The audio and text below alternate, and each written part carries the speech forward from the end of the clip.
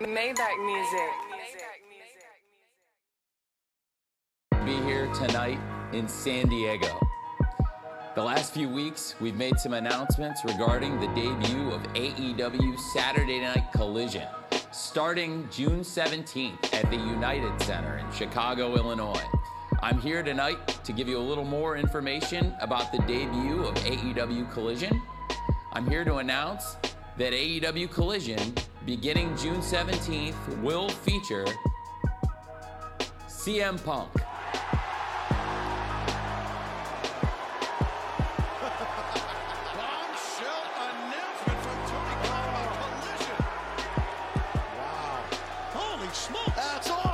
Look at the CM Punk shirts and the reaction.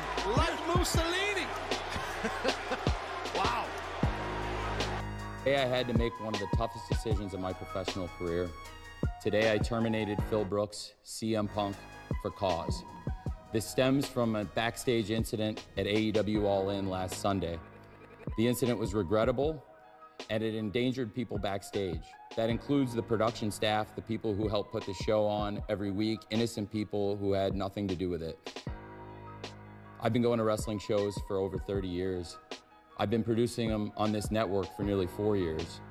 Never in all that time have I ever felt, until last Sunday, that my security, my safety, my life was in danger at a wrestling show. I don't think anybody should feel that way at work. I don't think the people I work with should feel that way. And I had to make a very difficult choice today. It came at the recommendation of a discipline committee here in AEW, as well as outside legal counsel, who delivered a unanimous recommendation. And I have followed up on that recommendation. I'm sorry to any fans who are upset by this. I'm sorry to anyone who's upset by this. Despite that, we're gonna have a great show tonight on Collision, and we're gonna have a great AEW All Out pay-per-view tomorrow here in Chicago. Last weekend was the greatest weekend in AEW history. This is the greatest week in AEW history. We're gonna continue the great momentum here tonight on Collision. Well, I've been going to wrestling shows for over 30 years as a fan, and I've been producing them on TNT here for almost 4 years now. And this is the first time, this incident, that I have ever feared for my safety in a wrestling show, that I have ever feared for my life in a wrestling show. Shut up, you pussy! Pussy!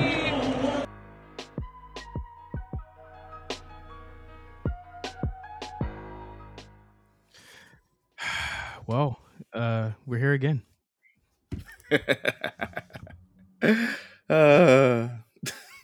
I really, Has it been a year already? Today, yes. Yeah. Did we not call it a year ago? Like that this was not possible, and we don't see a way that they could bring them back. And anyway, welcome back to the A Show with the Kings of Pro Wrestling Podcast. I am Justin here with Meelz. I would say that this is a special episode. I don't predict that we will be talking about anything other than this topic today, or at length today. I guess we just to get right into it. Congratulations to Gunther. Oh, okay, yeah. I mean, yeah, real elephant in the room there.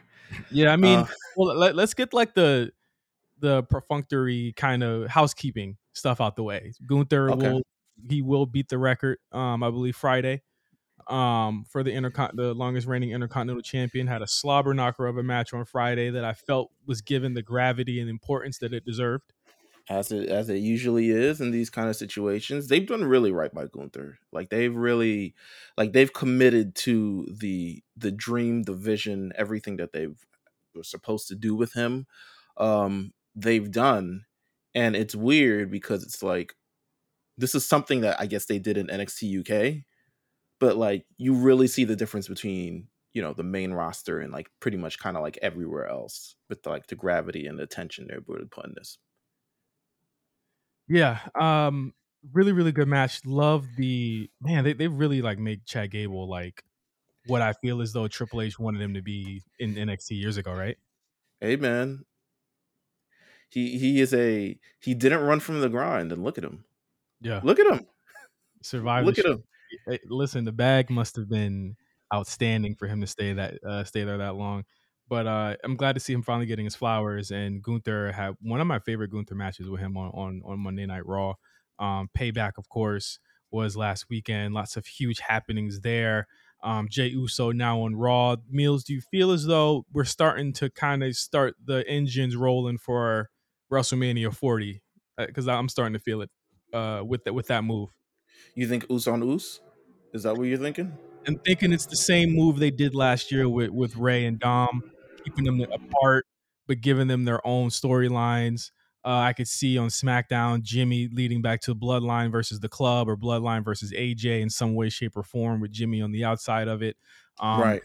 Could definitely see on Jay's sense. Jay has a lot of ready-made feuds that could carry him all the way to April, that I'm not even really concerned about it. But the real elephant in the room, to bring that term up again, is Cody, and the fact that there's potentially a trade that has to be done to take Jey Uso to Raw.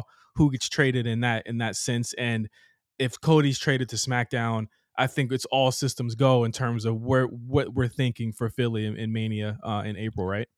Well, for one, I think Jey Uso's trade to Raw comes from the standpoint of he's beating everybody on SmackDown and he's beating them multiple times, or engaged with them in one notion or rather. And there's also the elephant of the room of his brother being there. So you can't really move on with him in other programs knowing that the looming thing of Bloodline stuff is still in the air. So with, Solo, Jimmy, Paul Heyman, Roman Reigns there, it doesn't really make sense to keep him on SmackDown if you want to continue to develop this feud, or even develop Jimmy in a way that makes him look like a viable singles competitor leading into it without the looming thing of the Bloodline there. So I think that's a great thing. Cody's going to be on Raw next week. Yep. It hasn't been confirmed whether or not he will be the one traded. But if they do, I mean, it's a smart ploy. I think they had him standing at the top of the stage on Saturday, like, I hope I did the right thing. And to me, it feels like his gambit was, if I bring Jay here, I get to go there. And I think that's his gambit. And that it feels like a Cody thing to do. Like, you know what I'm saying? Like the actual, very dramatic. I'm not going to reveal what's actually happening, but here's my pie in the sky plan all after the fact. But like the machinations of that, of having a SmackDown with Cody there while Roman's not there intermittently throughout the fall, winter seasons, because he's probably not going to be there for anything more than Survivor Series leading into the Royal Rumble. It's incredibly smart. They're thinking ahead with that move, especially if Roman, let's just say he takes a break after Mania. Not saying he should or he would, but let's just say he does. And Cody has to be the star on that show. Bianca's not there. You now have a reason to tune into that show. Right. And I think for a long point as well, not to make it grim, I felt like they also expected Bray to be there to really kind of hold SmackDown down in a way with a major draw. And even with his loss, it feels like this is kind of not necessarily a reaction to it, because they could have always done it, but it's something that may be needed if Cody indeed does go to SmackDown. Yeah. It's really interesting. And I think it's a story where we were kind of, I think for the past month, Meelz, we're kind of like, where are y'all going with this? And now it looks like we're getting into another chapter of the story. And I'm actually kind of intrigued about what's going to happen Friday, what will happen next Monday. And with all these characters, again, never thought Jey Uso would be one of the, they got a bunch of baby faces in this company, Meelz. Like, I never thought I'd see the day where they had a bunch of baby faces who are over. And that's exactly what we have here. Also, I never thought I'd see the day where Jey Uso comes out and the entire crowd is doing the bop.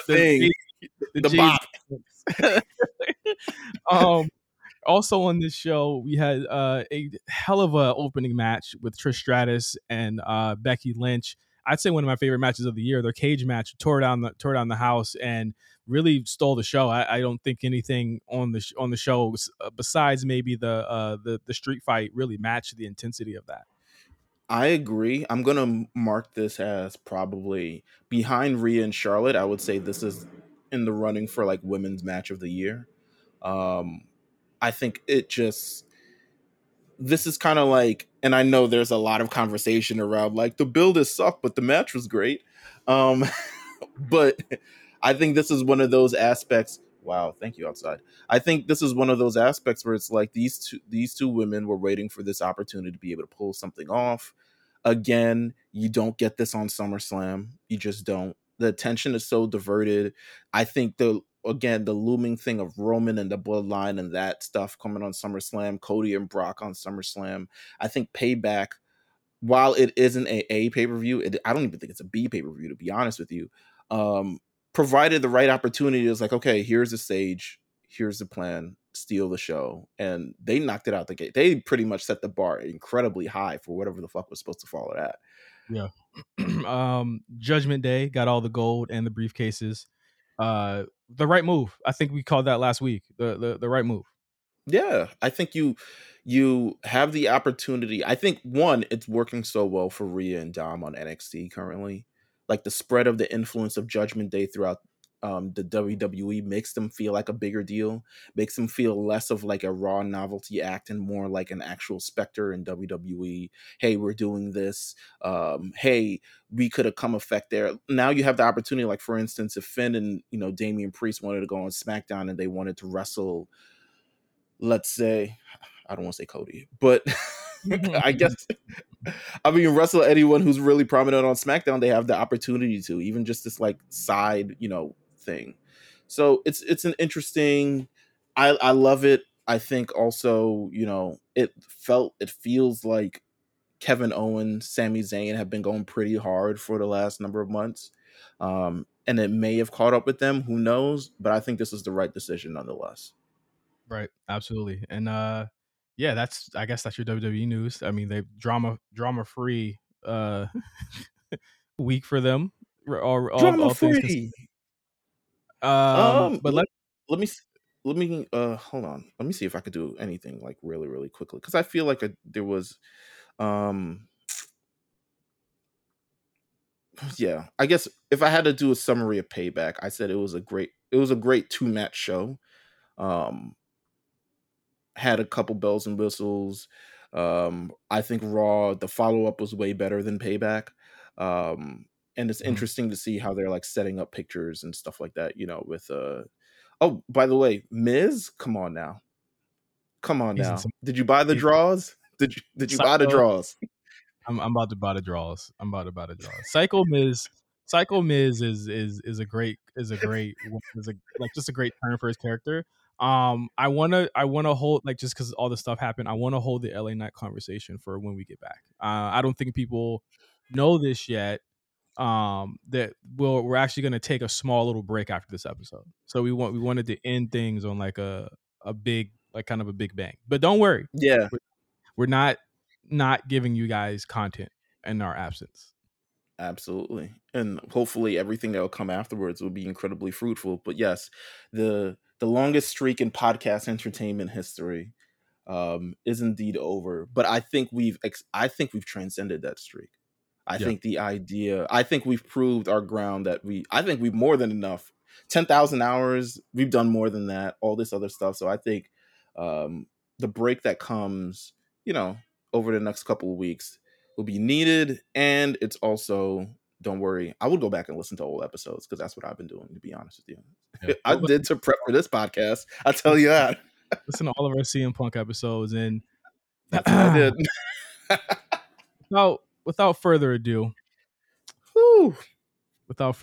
let's get into it.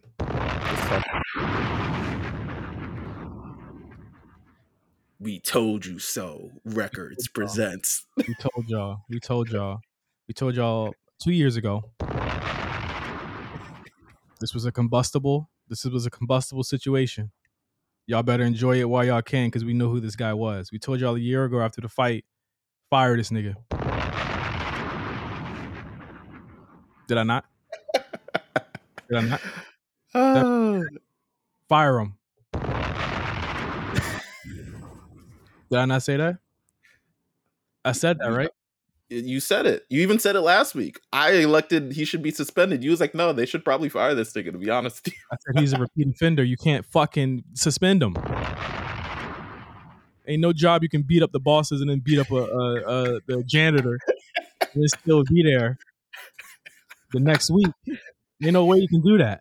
You can't Hey beat man, you people can't fearing for their lives, baby. you can't beat up Jeff Bezos then beat me up the next week. You can't beat up Jeff Bezos then beat up Josh Pease. You know what I'm saying? Like you just can't do that. You can't do that. You Maybe. gotta go. You gotta go. So as y'all heard at the top of the show, because you haven't heard it yet, you're gonna laugh when you hear the intro. This was a 2-month experiment that cost AEW millions of dollars with CM Punk. And we want to go all the way back to how far you want to go back? 10 years ago? Because it's almost 10 years of leaving the 10, WWE. 10 years ago is nuts. I elected 1 year, but we can go back as far as you want because all the clues are there. Let's do the preamble.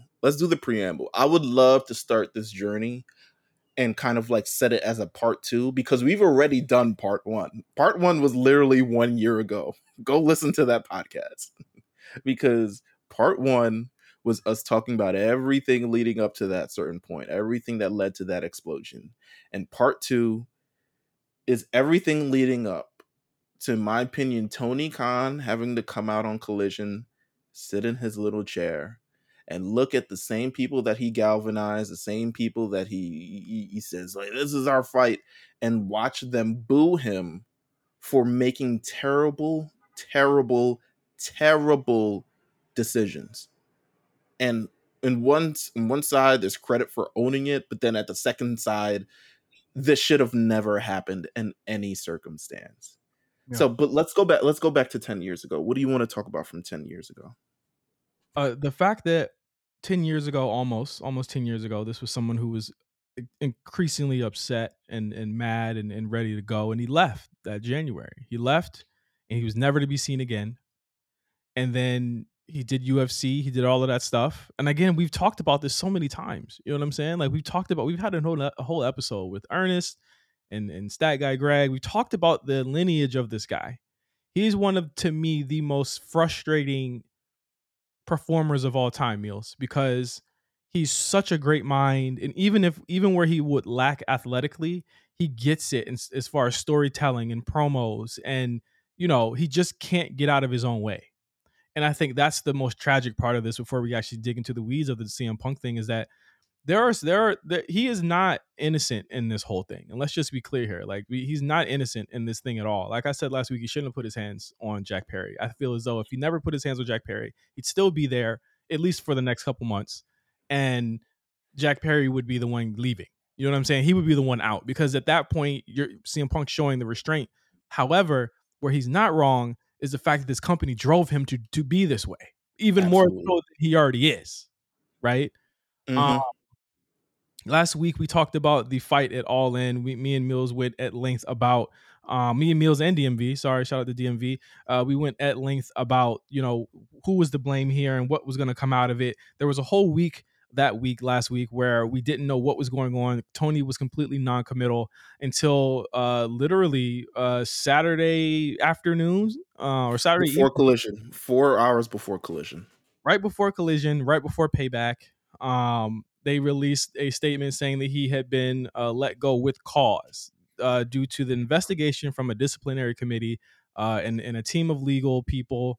Because you know how Punk loves to litigate. He's a sewer. Talk to my lawyer. That they had let him go. Again, the timeline of this is odd, Meelz, because we have not, and I had to look this up. There wasn't confirmation of Jack Perry being suspended until the scrum. So like he was willing to not say anything until someone asked him that on media on Sunday night. So we didn't know anything about anything other than CM Punk was fired. And then from there you get the, to me, hastily put together kind of opening to Collision, which you guys can hear in the beginning of this show. And a lot of different things happen, a lot of different emotions. But what did you feel about it when you first heard that he had been let go? I was legitimately, I couldn't believe it. I couldn't believe it. More, not less of like, okay, this is a disciplinary action and this is the result of it, but more so that CM Punk's AEW run is officially over. The Elite have won, and it's just the mere fact that it just kind of ended. in the way it ended, unceremoniously ended. This wasn't a long, dragged out thing like his WWE release where he walked out, and for months and months we kind of questioned, will he come back? Won't he come back? What's the status? Is he let go or is he not let go? This kind of happened all at once where it was like his contract has been terminated. He's no longer with AEW. We will figure out how to move on from here. And this is a company who, this was their big get, was CM Punk. They made the company in his image. Yeah, this is their essentially their marquee guy. This was the person who, if you have someone like him, you at least have someone that people recognize and people will follow. And I don't think this will. I would hope at this point, I don't know, if the situation hasn't really ruined his relationship with his fans. I don't think so, but I'm sure it's sure as hell ruined the relationship of fans with the company. Because of how, but I was shocked. I was literally shocked.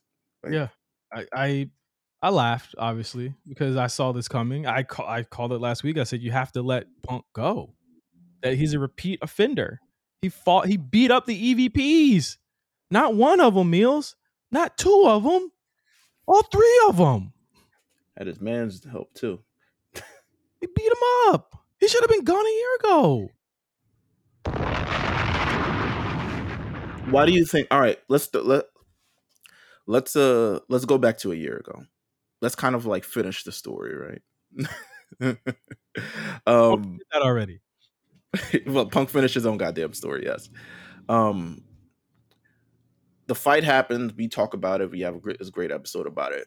Why don't you think he was fired after that?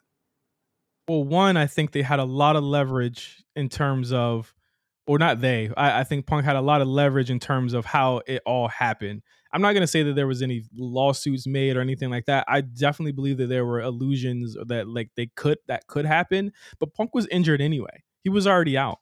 So Tony had an out in the fact that he doesn't want to look like the bad guy for firing somebody when he's injured already. But also, Tony really fucking loves CM Punk, even though that locker room actively hated the guy, right? So he didn't want to fire him, but he wasn't. It doesn't feel to me. I don't know if you feel differently. It doesn't feel to me that he was fucking with the elite either, like whatsoever. I think he was definitely put in a position where it was going to be the wrong decision no matter what. And I think Tony definitely sided with pretty much the bank account, like CM Punk, the draw. He sided with the draw in all of this situation.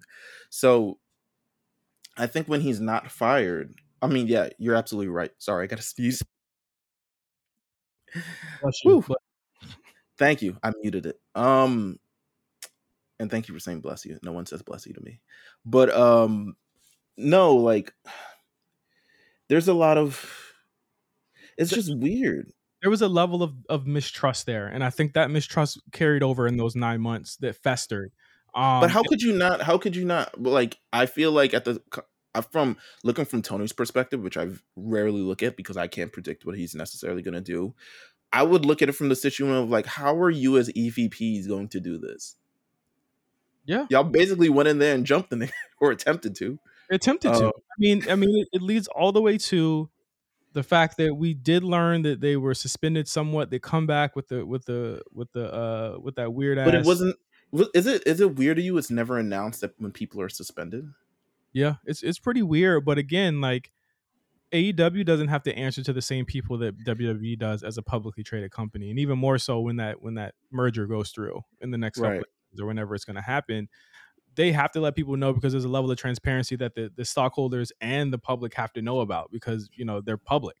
With AEW, they don't. So a lot of the things they do in the shadows will never come to light other than speculation from fucking Twitter accounts. You know what I'm saying? Which you look at the likes of something or you see when they do like the big, huge love bomb that they love to do. They did it against Lufisto. They did it after All Out, which was like, okay, like you had a good pay-per-view, calm the fuck down. But I think this level of distrust carried over into 2023 in the sense that it was what, February, and Punk was still not on TV. Still not on TV.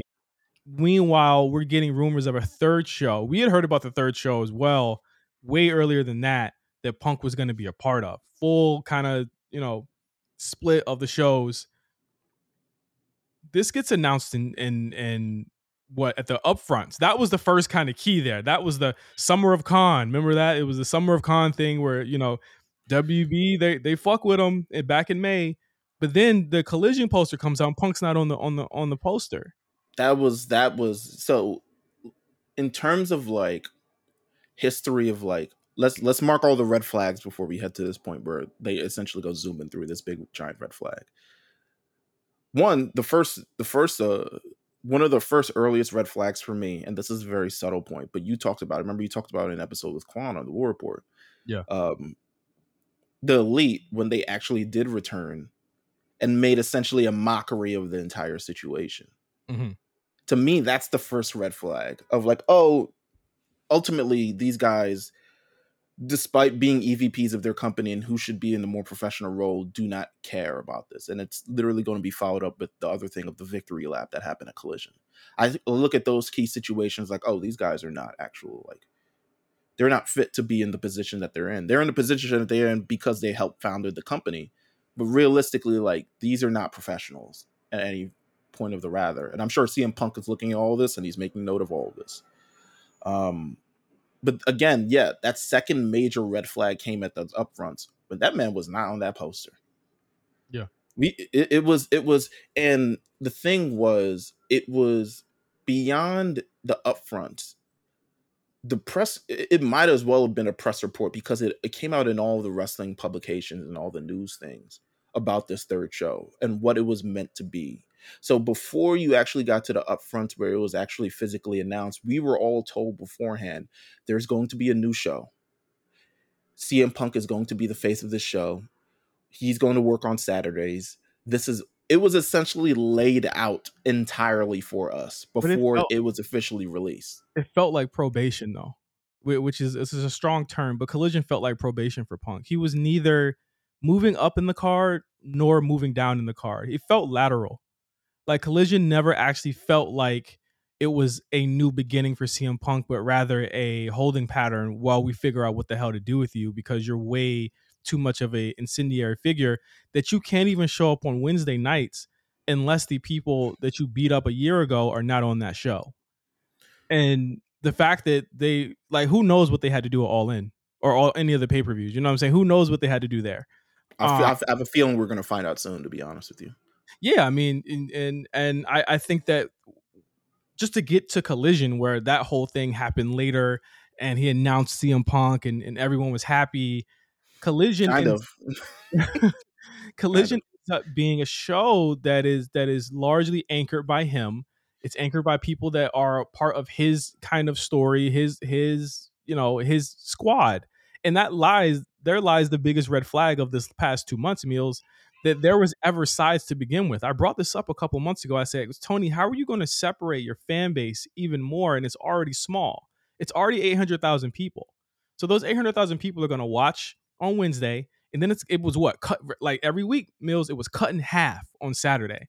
Because the only people that would stay were people who love CM Punk. But there were also people that love the Elite.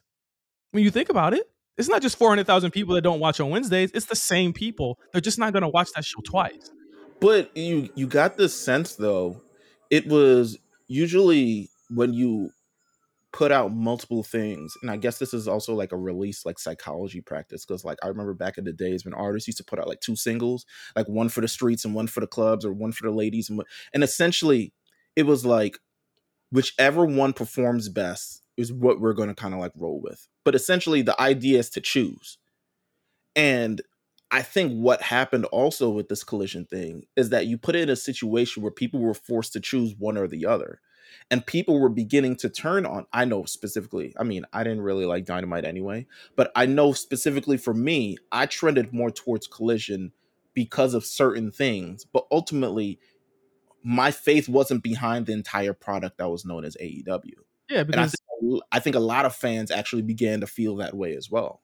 Because like at the end of the day, as much as you might like Collision, nothing was going anywhere. And I think that even in light of his firing, you were going to start seeing things happen on that show that continue from the Wednesday show. They just got a free third show where they can continue putting the stuff you didn't like on Dynamite on Saturdays. You know what I'm saying? Like, and they're hoping beyond all hope that those 800,000 people will follow them to Saturdays too. I'm here to tell you right now, I do not think that will be the case. I really don't.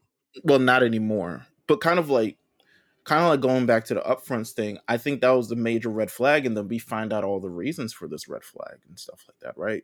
Yeah. Ace Steel, what's up with my mans?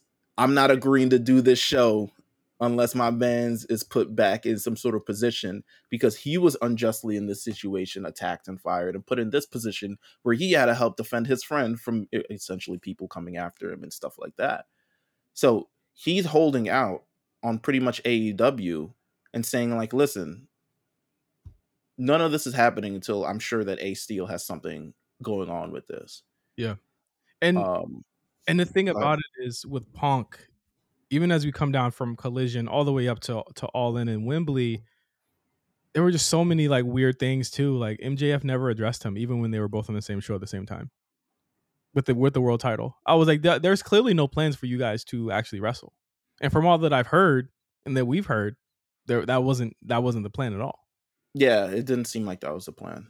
From what we heard, the initial plan, the actual plans were to just create a second world title, which is again insane to think that this is the lengths that we have to go to feature CM Punk on our television show. Yeah, he was part of our company. He was far too often, even though Punk was not. The thing about it is, Punk was made an example of, and rightfully so, because of his own actions. But even though he was not like the main issue in AEW, he still isn't. I don't think this fixes their issues in the least bit. He was we gotta get to that at the end. He was he was the common issue for the past 365 days. And I think that it begins with Adam Page and it ends with fucking Jungle Boy. Nothing ever directly with the Elite ever happened to him other than the scrum, but it all began there and ended there with that. And but I don't know, because I feel like a lot of the stuff that also happened was indirect stuff, right? Like, to me, a major part of this, and when you talk about AEW still having problems, I think AEW's major problems, you want to know what I did? Over the weekend, I ran back a couple of episodes of the A Show to kind of like get the feel, kind of get the journey, the cursor of this. Episode 197 of the A Show. We talked about the rumors CM Punk and Daniel Bryan were going to be signed to AEW. We had known a little bit beforehand, but it was officially put out. Sean Ross Sapp. Do you know what we said on that show? we said it's interesting that news is beginning to come out about this company when we have heard nothing about any backstage news for the last 2 years. Yeah. We did not hear a single. There was no rumor. I mean, it might have been the Britt Baker Thunder Rosa thing, which was a thing. But realistically, the news cycle kept their mouths tight on kind of like all happening behind, whether it was good or whether it was bad. I'll say mostly bad. If it was good, they didn't shut up about it. Yeah. But when it was bad, we didn't hear a damn thing about it. But it's interesting for me to hear once the CM Punk thing kind of like started, which was when the real news cycle for AEW really began to like move in motion. Because I think, personally, in my opinion, I think there were always detractors from CM Punk coming to AEW. And I think there was always people who were like, this is not, I mean, beyond us being a bad idea, who didn't necessarily want them there. And to be honest with you, I think a lot of that has to do with the news cycle. I'm not really blaming Sean Ross Sapp here, but I'm looking more towards Meltzer and Alvarez. I'm looking more towards how their journalism was kind of skewed towards kind of more of an elite standpoint on this kind of situation. And it was, if I was Tony in this situation, if I was Tony moving on from here, I would publicly, I don't know if he's never going to do it, but I would publicly say, like, listen, we want nothing to do with what because this needs to stop, because the publication is the real catalyst for why this thing happened. Yeah. It's the fact that the news got out that Jungle Boy felt the need to do all of these things, to react to it. Oh yeah, and who put it out? Like who? Come on. Yeah. Who put it out? So it's this news that was followed up, and it's the news that was that came beforehand. Again, CM Punk has gotten in public spats with Alvarez and Meltzer for kind of like thing. It's the news beforehand, even before the brawl out scrum, of like, why is this news coming out about me and Colt Cabana? Why is this news coming out about me and the Elite? Why is all this news being things were being obviously fed to them? In my opinion, I don't have a lot of conspiracy theories, but I got this one is like lining up for me because I do feel like the rumor mill was a major part in why this situation happened the way it happened. And I do think that there's too much of a level of communication between wrestling dirt sheets or wrestling publications and AEW. You know, look at another. Sorry, one more thing. Another key example: Sports Illustrated. Mm-hmm. Why the hell is Sports Illustrated being the one to tell us that he's suspended, and then it's retracted after that? Oh, he's never suspended. He hadn't heard about it. His lawyer hadn't heard about it. It's like, what? I'm confused on like, what is the purpose of continuing to feed these stories, or the benefit of feeding these stories to these things when it's ultimately hurting your company? And Punk isn't innocent there either, because like there's no way that anyone finds out that he had terrible travel accommodations if that wasn't the person that he told it to himself or someone that he fed it to. You know what I'm saying? Like they both teams, both camps delivered that news directly elsewhere. Like you could say FTR did the same. You know what I'm saying? I've like all of that kind of falls into it. No matter what they say to deny it, they don't fight. Like Punk fights with his fists backstage. The rest of them people in the back, they fight through the sheets. You know what I'm saying? They fight through the dirt sheets. And I want to say, and I want to get your thoughts on, because the moment to me where I kind of, my eyebrow went up and I said, I don't think Punk has long for this company, whether they just let him go or whether they just let his contract lapse, which would have been up, I think, next year. When the Elite resigned, every single one of them. All of them, Meelz, including Adam Page, resigned. And I said that how will that ever work where Punk can't show up on Wednesday nights if they don't talk about it and they don't speak, right?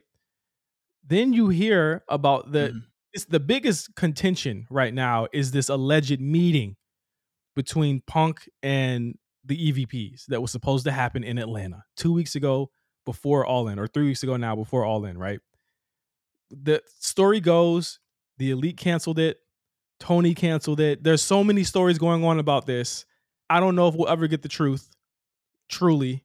But what was your take on this supposed meeting that was supposed to happen? Because that right there, to me, might have been Punk's breaking point. Like if you nag at a person for so long, I'm sorry. Like and again, like we're not trying to defend CM Punk here. You know what I'm saying? But it's very hard not to see his side. I feel like I feel like it's definitely possible to be able, and it's more possible than the other side, to quite frankly, to see why someone who is being antagonized in various ways, whether they're directly or indirectly, whether they're subtle or whether they're blatant, would continue,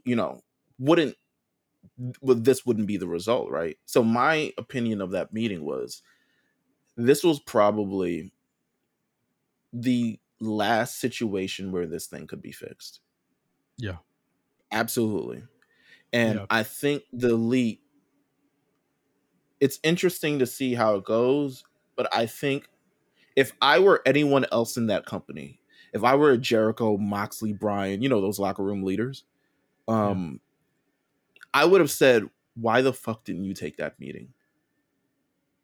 If there was an opportunity to work together, because this is the company that works together. This is a company that's all in one ship. This is the company where there's nothing happening backstage. Everyone's all happy-go-lucky. We're all working on the same team. You know what I'm saying? Why wouldn't you take that meeting? Why wouldn't you at least hear it out? Why wouldn't you say, okay, it's been a year. How can we move on from this business-wise? I feel like they didn't want to.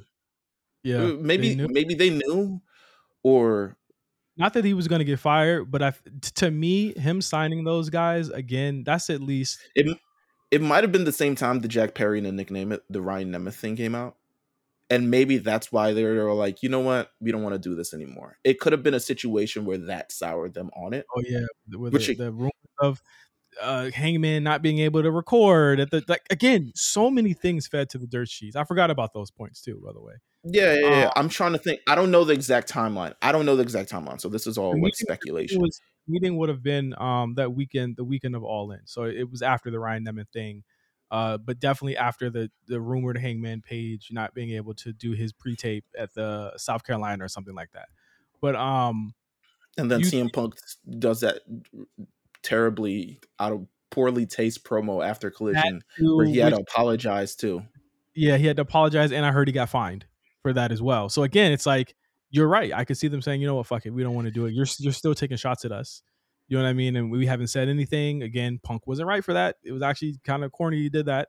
But again, you think about how much money the Tony bookended to re-sign the Elite. That's like 15, 16 million between all of them. You know what I'm saying? Just to pay them.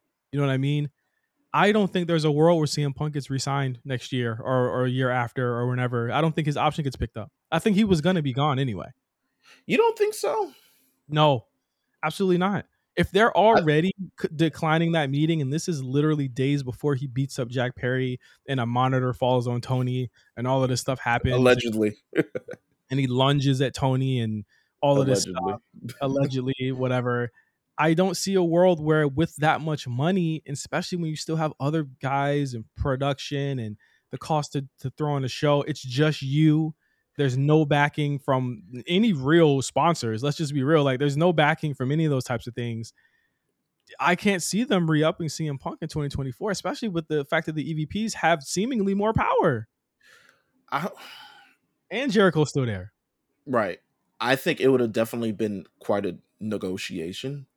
And that ultimately, I mean, I don't think they would have reached to a thing. So I could see the not re-sign thing. I don't think they would have reached an agreement.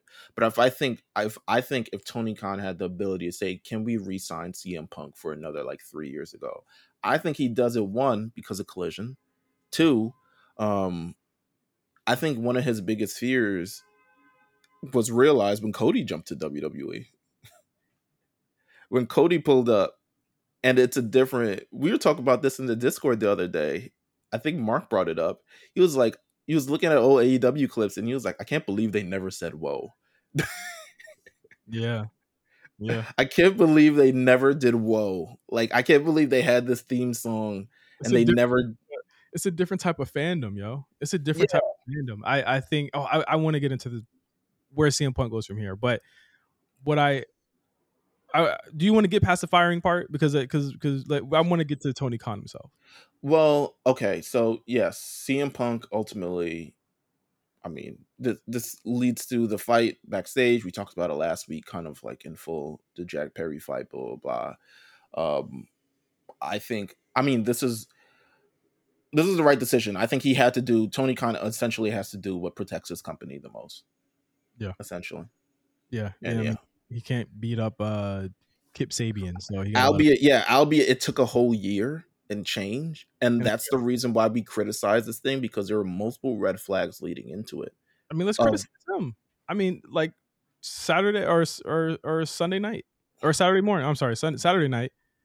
He comes out at Collision. There's two things. He does the taped version of this for TV, because I don't think that this has always been something that I've heard. Cyrus has said it. A lot of other people have said it. They don't play pre-tapes on the screen, I think, at AEW shows.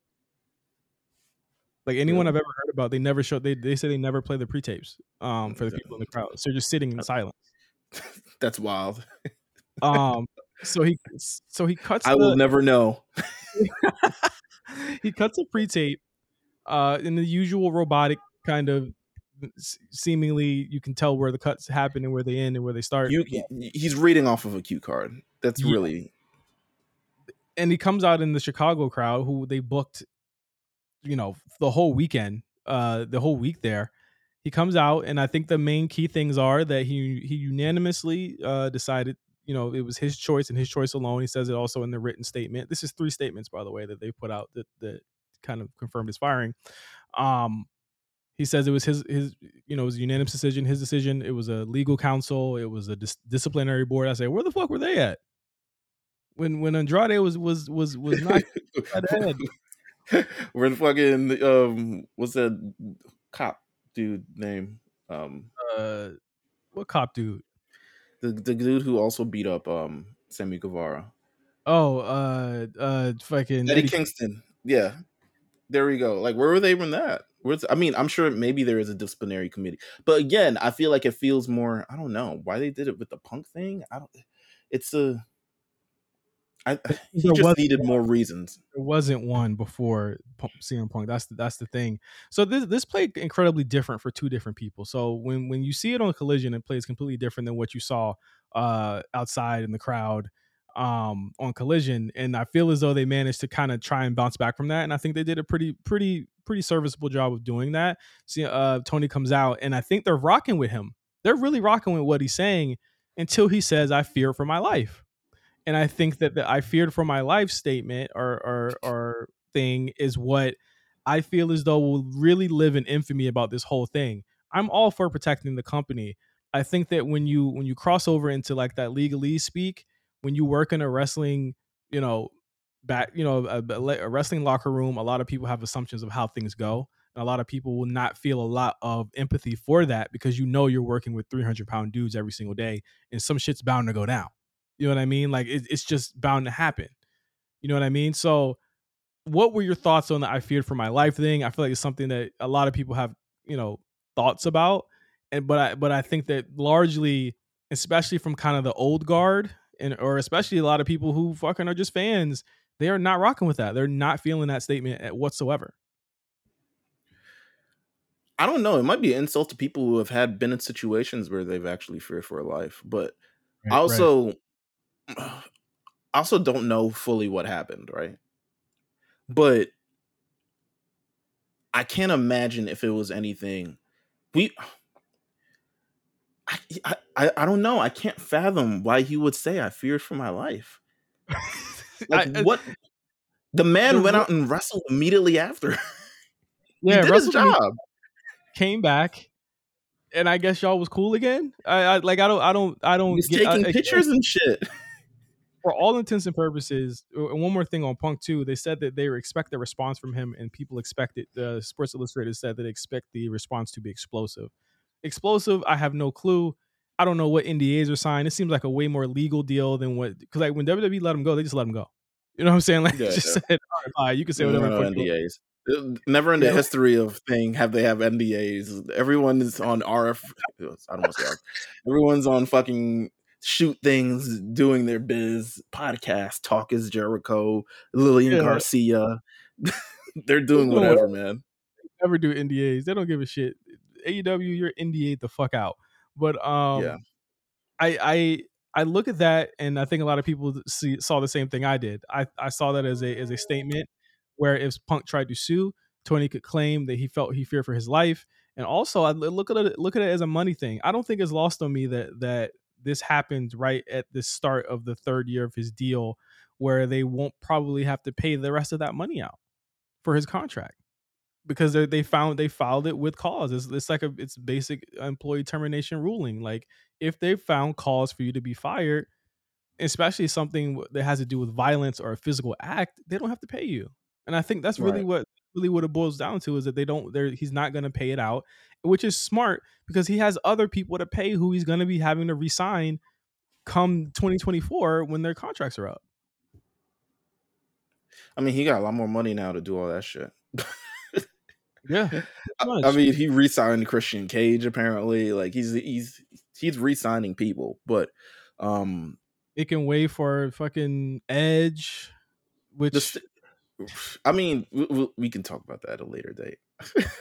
Please, not now. But him standing on that stage, him sitting on that stage, to me was a perfect encapsulation of what a baby, pretty much like a baby, but also like it was like, you ever been reprimanded at school and they make you sit in the front in the corner with everyone watching you or something along those lines? You got like something humiliating. Mm-hmm.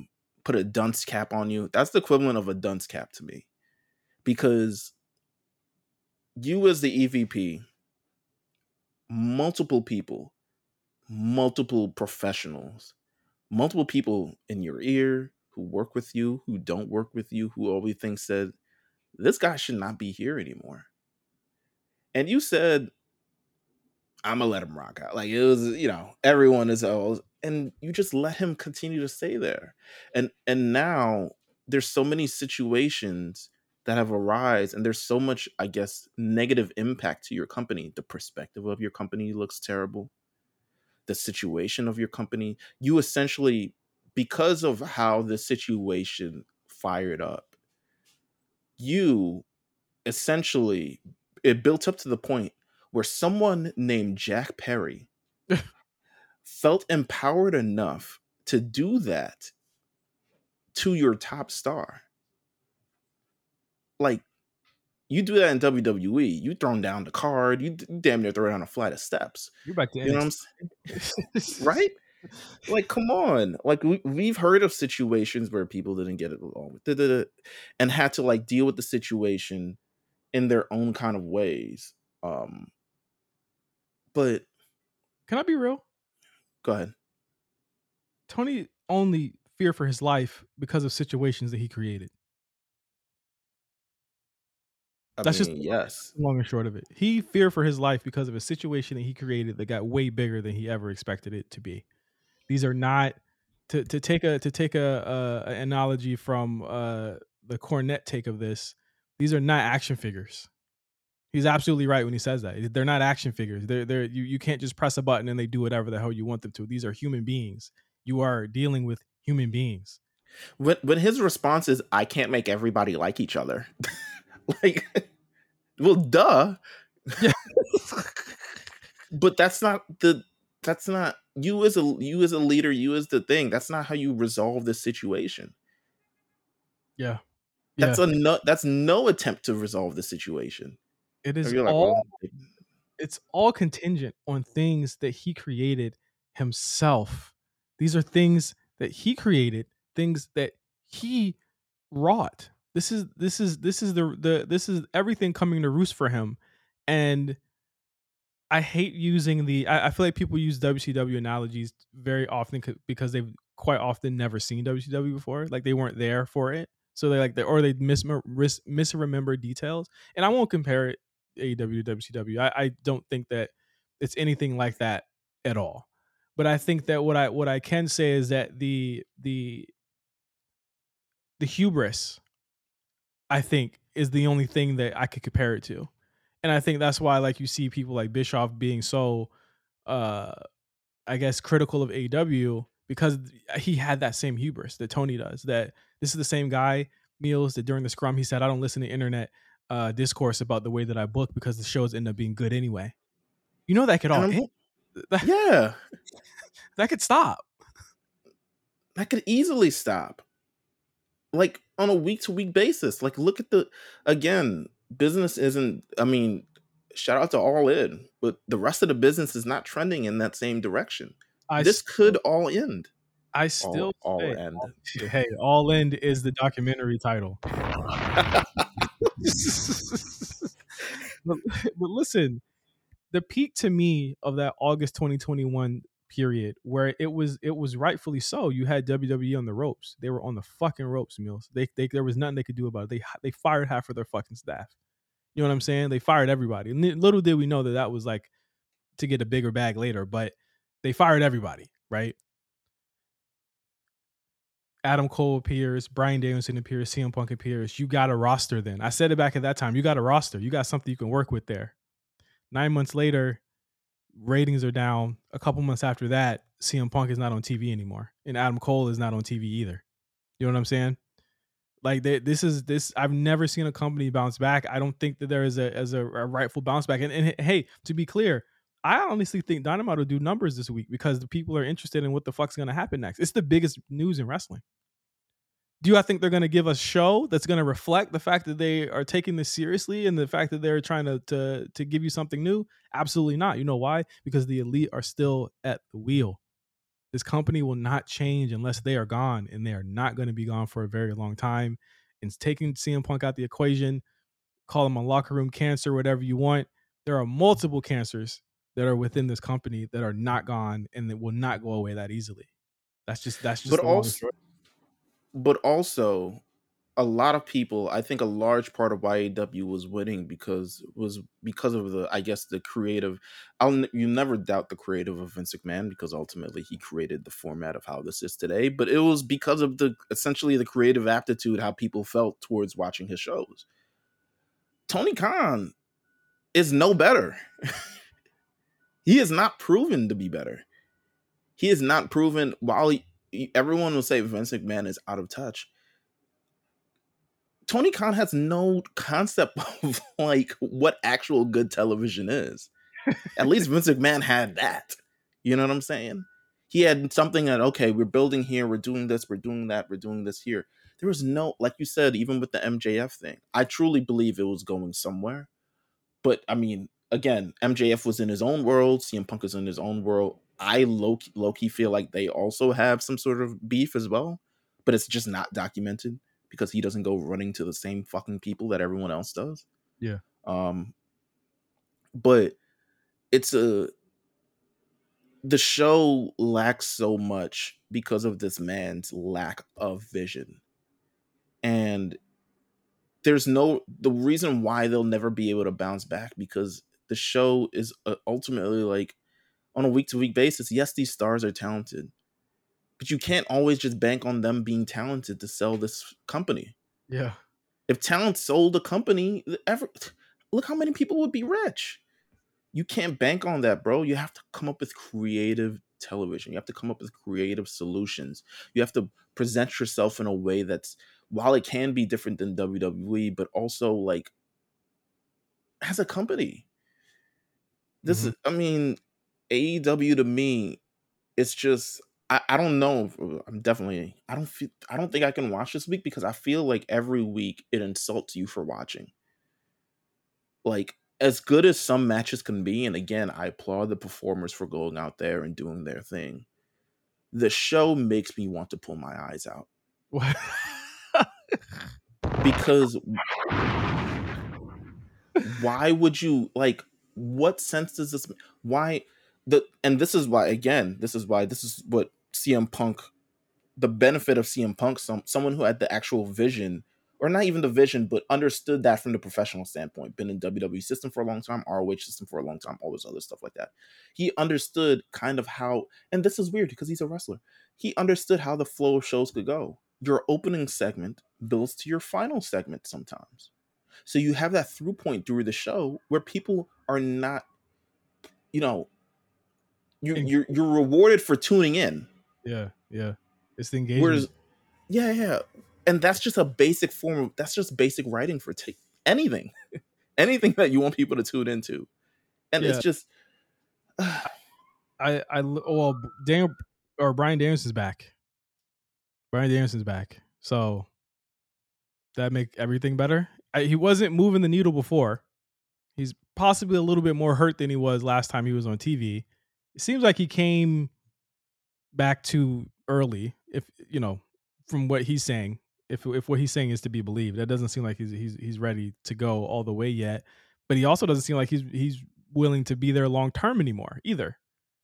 You know what I mean? So again, you've got hurt guys, aging guys on the roster. You're thinking about bringing in another age. I know you don't want to talk about it, but you're thinking about bringing in another aging guy in Edge who you will have 2 years of at best to kind of make a mark there, which I don't know if that will work.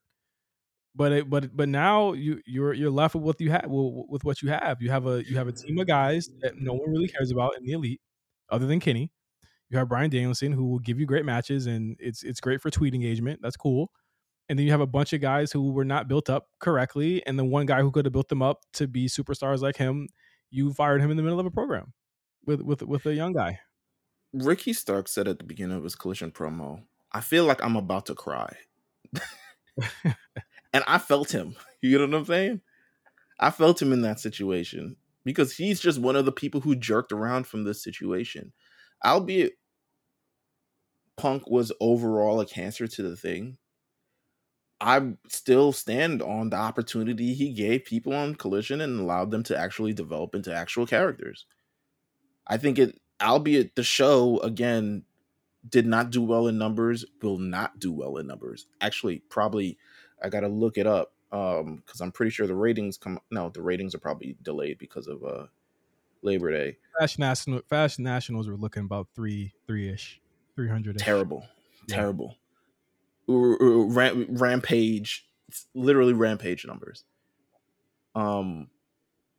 He gave opportunity to some people. I liked Collision. I'm not even gonna say it. I liked Collision just because it was a different format than the regular show. Don't get me wrong, same company, different format for the show. But again, like now it's gonna be Britt Baker DMD. bro, you could see the stark difference from last week to this week. Mercedes Martinez got a 2-week run on that show. And then suddenly Britt Baker, Soraya, Toni Storm, Ruby Soho were all featured on a show that they've never really been on before. Suddenly John Moxley's showing up and cutting promos and shit like that. Like, I don't know. It's just I felt Ricky Starks in that moment. It was like, I feel like I'm going to cry because realistically, like, you stand in this moment, you feel like something is going in one direction. Albeit the opportunity he was going to receive at All Out was rumored that he was going to receive the real world championship shot at the show. Yeah. So this was a big opportunity for him. So, I mean, congrats to Bryan Danielson. Everyone's singing his praises, but Jeff Jarrett calls him the best storyteller in the business, and Eric Bischoff. Jeff Jarrett said that? Yeah, he seems to think that Eric Bischoff says it's a breath of fresh air to have Bryan in creative. And I said, he said that I watched Eric's thing. He said because Vince McMahon recommended him and he respects Vince McMahon, he feels like there may be some potential there with Bryan, because if Vince McMahon is recommending you to be part of the creative team, which he did when Eric was part of when Eric was staying, he was like, oh, he must think very highly of you, so there may be some potential there. Yeah, well, he seems to be the new CM Punk, just like he was 10 years ago, ironically, when CM Punk he slid into that role. And we're is this their second peak? Everyone's talking like All Out is better than every WrestleMania ever again. So does this solve AEW's problems? No. Problem. Mark Henry said the problem is gone. So what now? I was like, you work for the company, man. You tell me. The problem is still the women's division. The problem is still the fact that nobody cares about the elite, and they're going to continue to be booked like. I mean, they're losing now, right now, but they're still on your TV screens. You know what I'm saying? The problem is the aimless, directionless creative with 85 to 100 fucking people on the roster that you don't know what to do with, and there's 3 shows for all of them. You know what I'm saying? Like that's the real issue. I don't think this solves anything for that company right now, but I think that people love to see the car crash. And when it comes to the doldrums of fall and winter, when they're they pull out the gambit of MJF and Adam Cole, and that's like their biggest program, they will see where that goes. But I are you going to invest 2 more hours into their shows on Saturday nights in the wintertime? You know what I mean? When there's other stuff on TV. Well, I mean, Rider Strike might help them. There's not going to be much on there other than sports, but if that stops, then who knows? You know what I mean? Like we will see. But it looks like for the 2 times that Collision has gone up against a WWE PLE, it has not done well. So, and they're just gonna have. I mean, they're not stopping PLEs. So yeah, I mean, Survivor Series is coming. Fastlane is coming. There is going to be the only reprieve they have from PLEs is going to be the Saudi show that's going to happen in November. That's it.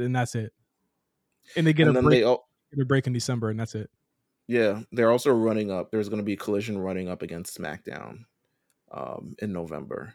Oh, well, Cody Rhodes come on down and face to face with Roman Reigns. Imagine Cody Rhodes has to put the nail in the coffin of the whole show that he helped develop. Come on down and get face to face with Roman Reigns. I love Cody saying, I didn't have time to watch All In. Well, I had to work, but shout out to those guys. Well, thing before we kind of put a bow on this is I think a lot of people want to hear our thoughts on where CM Punk goes from here. We don't know as of yet if there's a non-compete. I don't know primarily if that happens after you're fired. Yeah, I don't know if that happens after you're fired. I would argue that I feel like part of Punk's whole thing is that if he's able to not have a non-compete, he would probably go what, but I don't know what he's willing to do. If I was him, I'd be like, listen, I'll cut this lawsuit shit out if you cut my non-compete. Let's say that let's say Meelz, the coast is clear come November. The Endeavor stuff's out the way. They've moved all the pieces because I think that's going to be another big story for us coming the next couple of weeks. I hope it doesn't happen during our break, but there's probably going to be some layoffs. All right, like that's inevitably going to happen because of this merger. Coast is clear. Does he come back to WWE? Is that something you want to see? Is that something that you feel as though will put a bow on CM Punk's career? Because realistically, that's where he would probably end. Is in WWE. I don't know how much of a bow it puts on his career. I think he's had. I mean, it would certainly be a better ending than what he had before. But my thing is, CM Punk's entire thing was he never, like, his entire thing at WWE is I never main evented WrestleMania. And I mean, he has the opportunity to if he does go back. But you'll have to realize, like, it's a different world than AEW because once again, the direction is not going to be built around CM Punk. Like, it's the same realization I think Adam Copeland has. It's the same realization that I'm sure Christian Cage, when he looked to resign, he was like, I gotta face Jey Uso. I'll peace out. But I think it's worth it to bring CM Punk back to WWE. Actually, wrong. That's wrong word. I don't know if it's worth it, but I'm not against it because I think ultimately at the end of the day, he is someone who is still. I look at my For You page yesterday. It was CM Punk every other tweet. Yeah. Fuck all out. They have potentially, because the thing about it is this: people were tuning in to All Out because the car was shit, but they were tuning in to see the response to CM Punk. When that's gone, this is your highest market. I don't think they've killed Chicago. Well, I mean, they only sold 5,000 seats at the fucking United Center, but I don't think they've killed Chicago. But I definitely think that the people who would show up for him are not going to come back to these shows anymore. I think CM Punk in WWE, I mean, he's got a lot to overcome, but I don't think, again, this is a professional company. Like, this isn't AEW. And I'm sure when he gets hired, they're going to be like, listen, the shit that went on there, it ain't happening here. But I think CM Punk knows that. Yeah. Again, I think a lot of this was in response to a lot of things that have happened to him.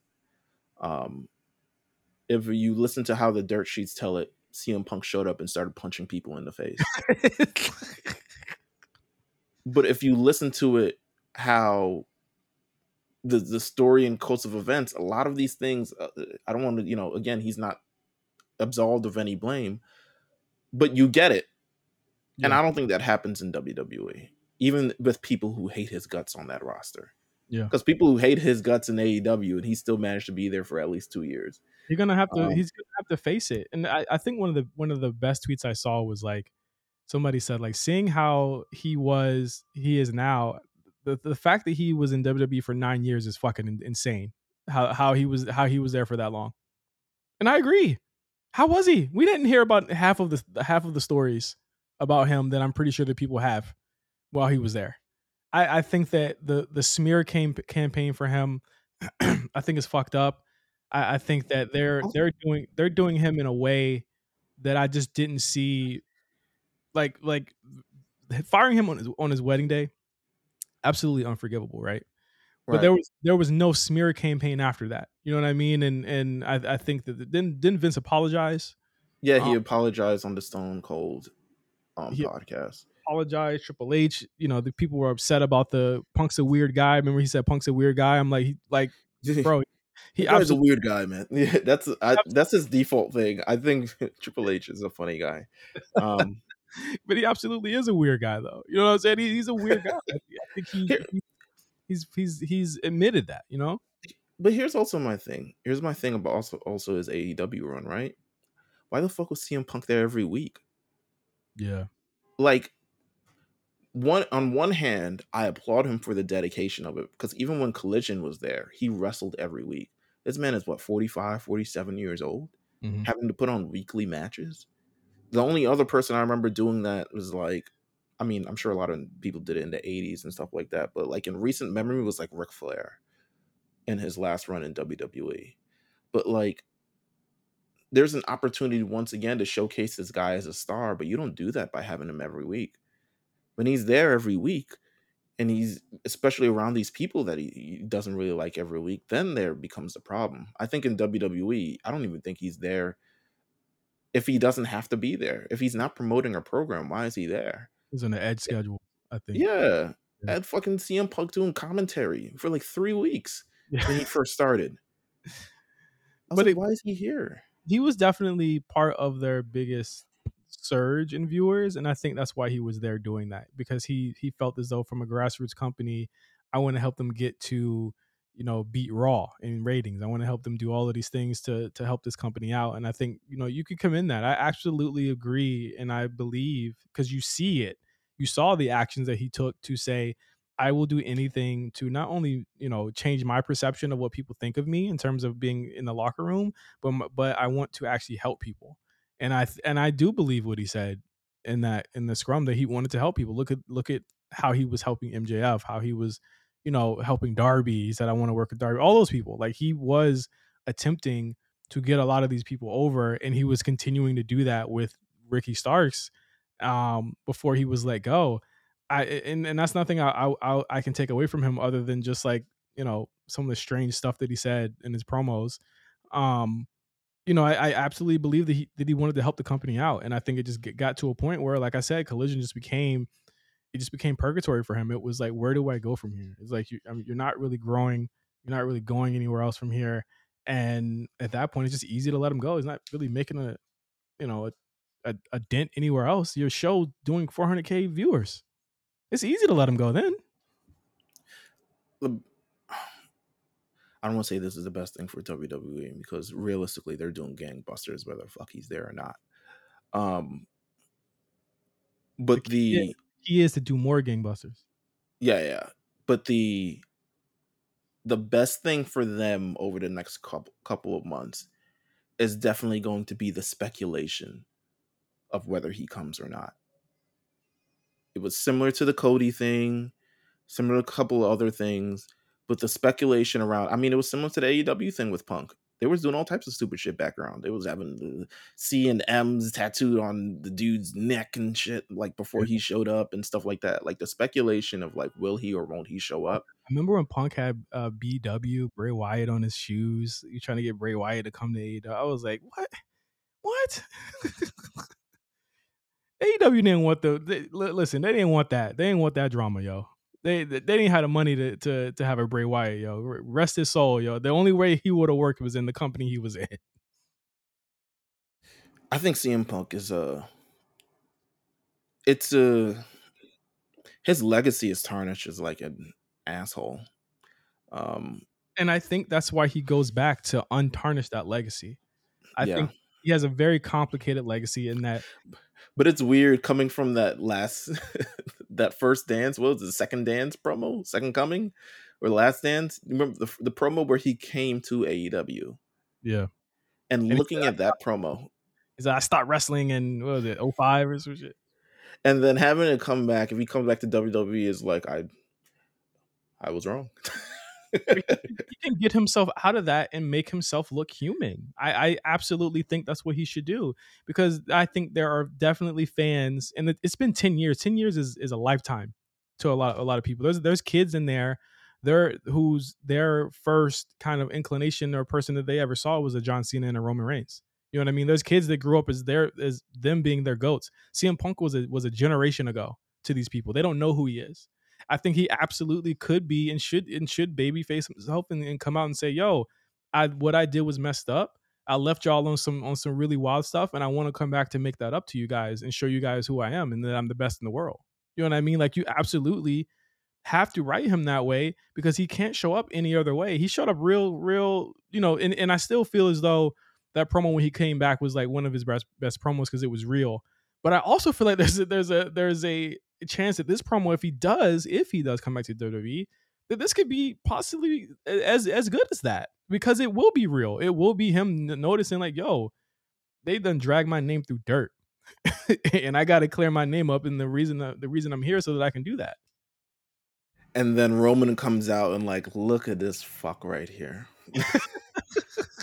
That's the story. I mean, the Miz program, I say you bring him in for 3 programs: Roman, Miz, and Cody. Those are your programs. And then you have them. You could realistically have babyface Roman against Punk, and then you could have babyface Cody, and then I think the Miz thing should be the first thing he goes after, because I think that Miz would love to work with Punk. Wasn't that also another? If we forget this part of also it being a red flag of this motherfucker going to WWE. Yeah, weeks before Collision. He went to go dap everybody. Was it before Collision? Yes, it was, because we were like, he wasn't seen on the poster, and everyone was wondering why he wasn't on the poster. And apparently he had a flight to Chicago, and WWE was in Chicago, and he went, and not only did he like see WWE people on the flight, he drove to the arena they were at. Yeah, and he dapped them up. Got backstage. He squashed the beef with Miz while he was there. I think then they say he saw Triple H, and Triple H. He saw H, and H was like, H told Vince, he was like, is he supposed to be here? And Vince was like, get that nigga out of here. Yeah, this is a legal issue. He was like, is this cool? Like, he's like, no, get the fuck out of here. Which because to Vince's point, good choice. He should have did because they did the thing last year where they were telling people, oh, stop trying to steal our talent, because they were re-signing a bunch of people and calling people. I guess didn't know they were hired by AEW. And thanks, Swerve the snitch. Yeah, whatever. But again, I if the smoke clears and he goes back to WWE, I mean, I can't think of a more poetic way to do this, to stick it to Tony. I think that will be bad blood forever. Honestly, I think that's going to be bad blood forever. I think at this point we wait for the response, right? Like, we wait to see what he says, and I think Tony regrets this entire. I think if he didn't have to fire him, he wouldn't have. But essentially, he was told to. Yeah. I really do think he regret. Like, I think this is probably going to go down as one of his biggest regrets entirely, of like how the situation. And maybe 10 years from now, when he's older and have more experience, you'll realize kind of like all the places that he went wrong. But if AEW lasts another 10 years, I will also be surprised. They won't. Before we get out of here, A+ just texted me. Shout out to A+. He wanted to know, and this is actually a great question as we get out of here for the next couple weeks here. He wants to know, has AEW made wrestling fan discourse better or worse? I mean, it's always going to be worse for me. It's never gotten better. Yeah, it's worse. I think from 2018 all the way through, it has been consistently one of the worst things to try and create conversation surrounding it. You can't. I literally said I didn't like a trios match one time when I got called racist. So absolutely, it's gotten worse. Like, it's the worst type of discourse that you could have, and it's even worse now, where you can have a pay-per-view that was built terribly, card looked on paper to be awful, and people tell you were wrong for thinking that. Yeah, that's and then like, I don't know. To me, that was so egregious. Like him sitting there in that chair and just being like, this is why I'll never listen to the discourse, like, because they're wrong and this show was tremendous. I was like, none of that had to do with you. And you know that discourse he's talking about isn't the diehard fans. It's the people who have anything negative to say.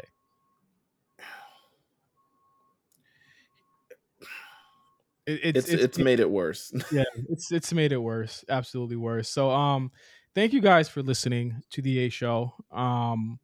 Really appreciate everything you guys have done for us, for listening to us every single week. For 307 weeks, we have done this consistently. Whether I've been here, whether Meelz has been here, whether it's been both of us and a guest, both of us and 6 guests, we've always done this consistently.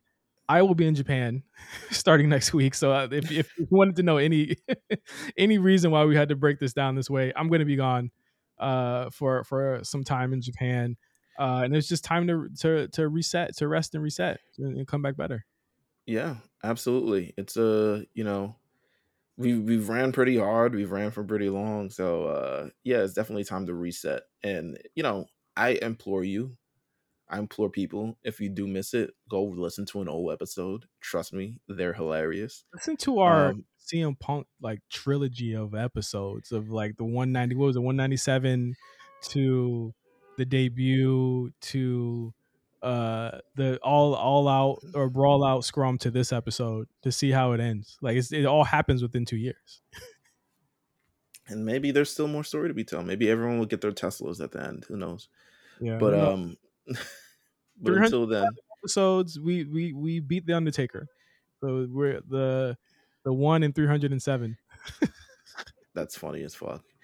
Oh man, but thank you guys. We'll be back on the A show on September 27th for public people, and for patrons September 26th. Thank you all for listening. For Meelz, I'm Justin. We'll talk to you guys soon. Please be safe out there, and please stay away from any falling monitors. See you guys later. Peace.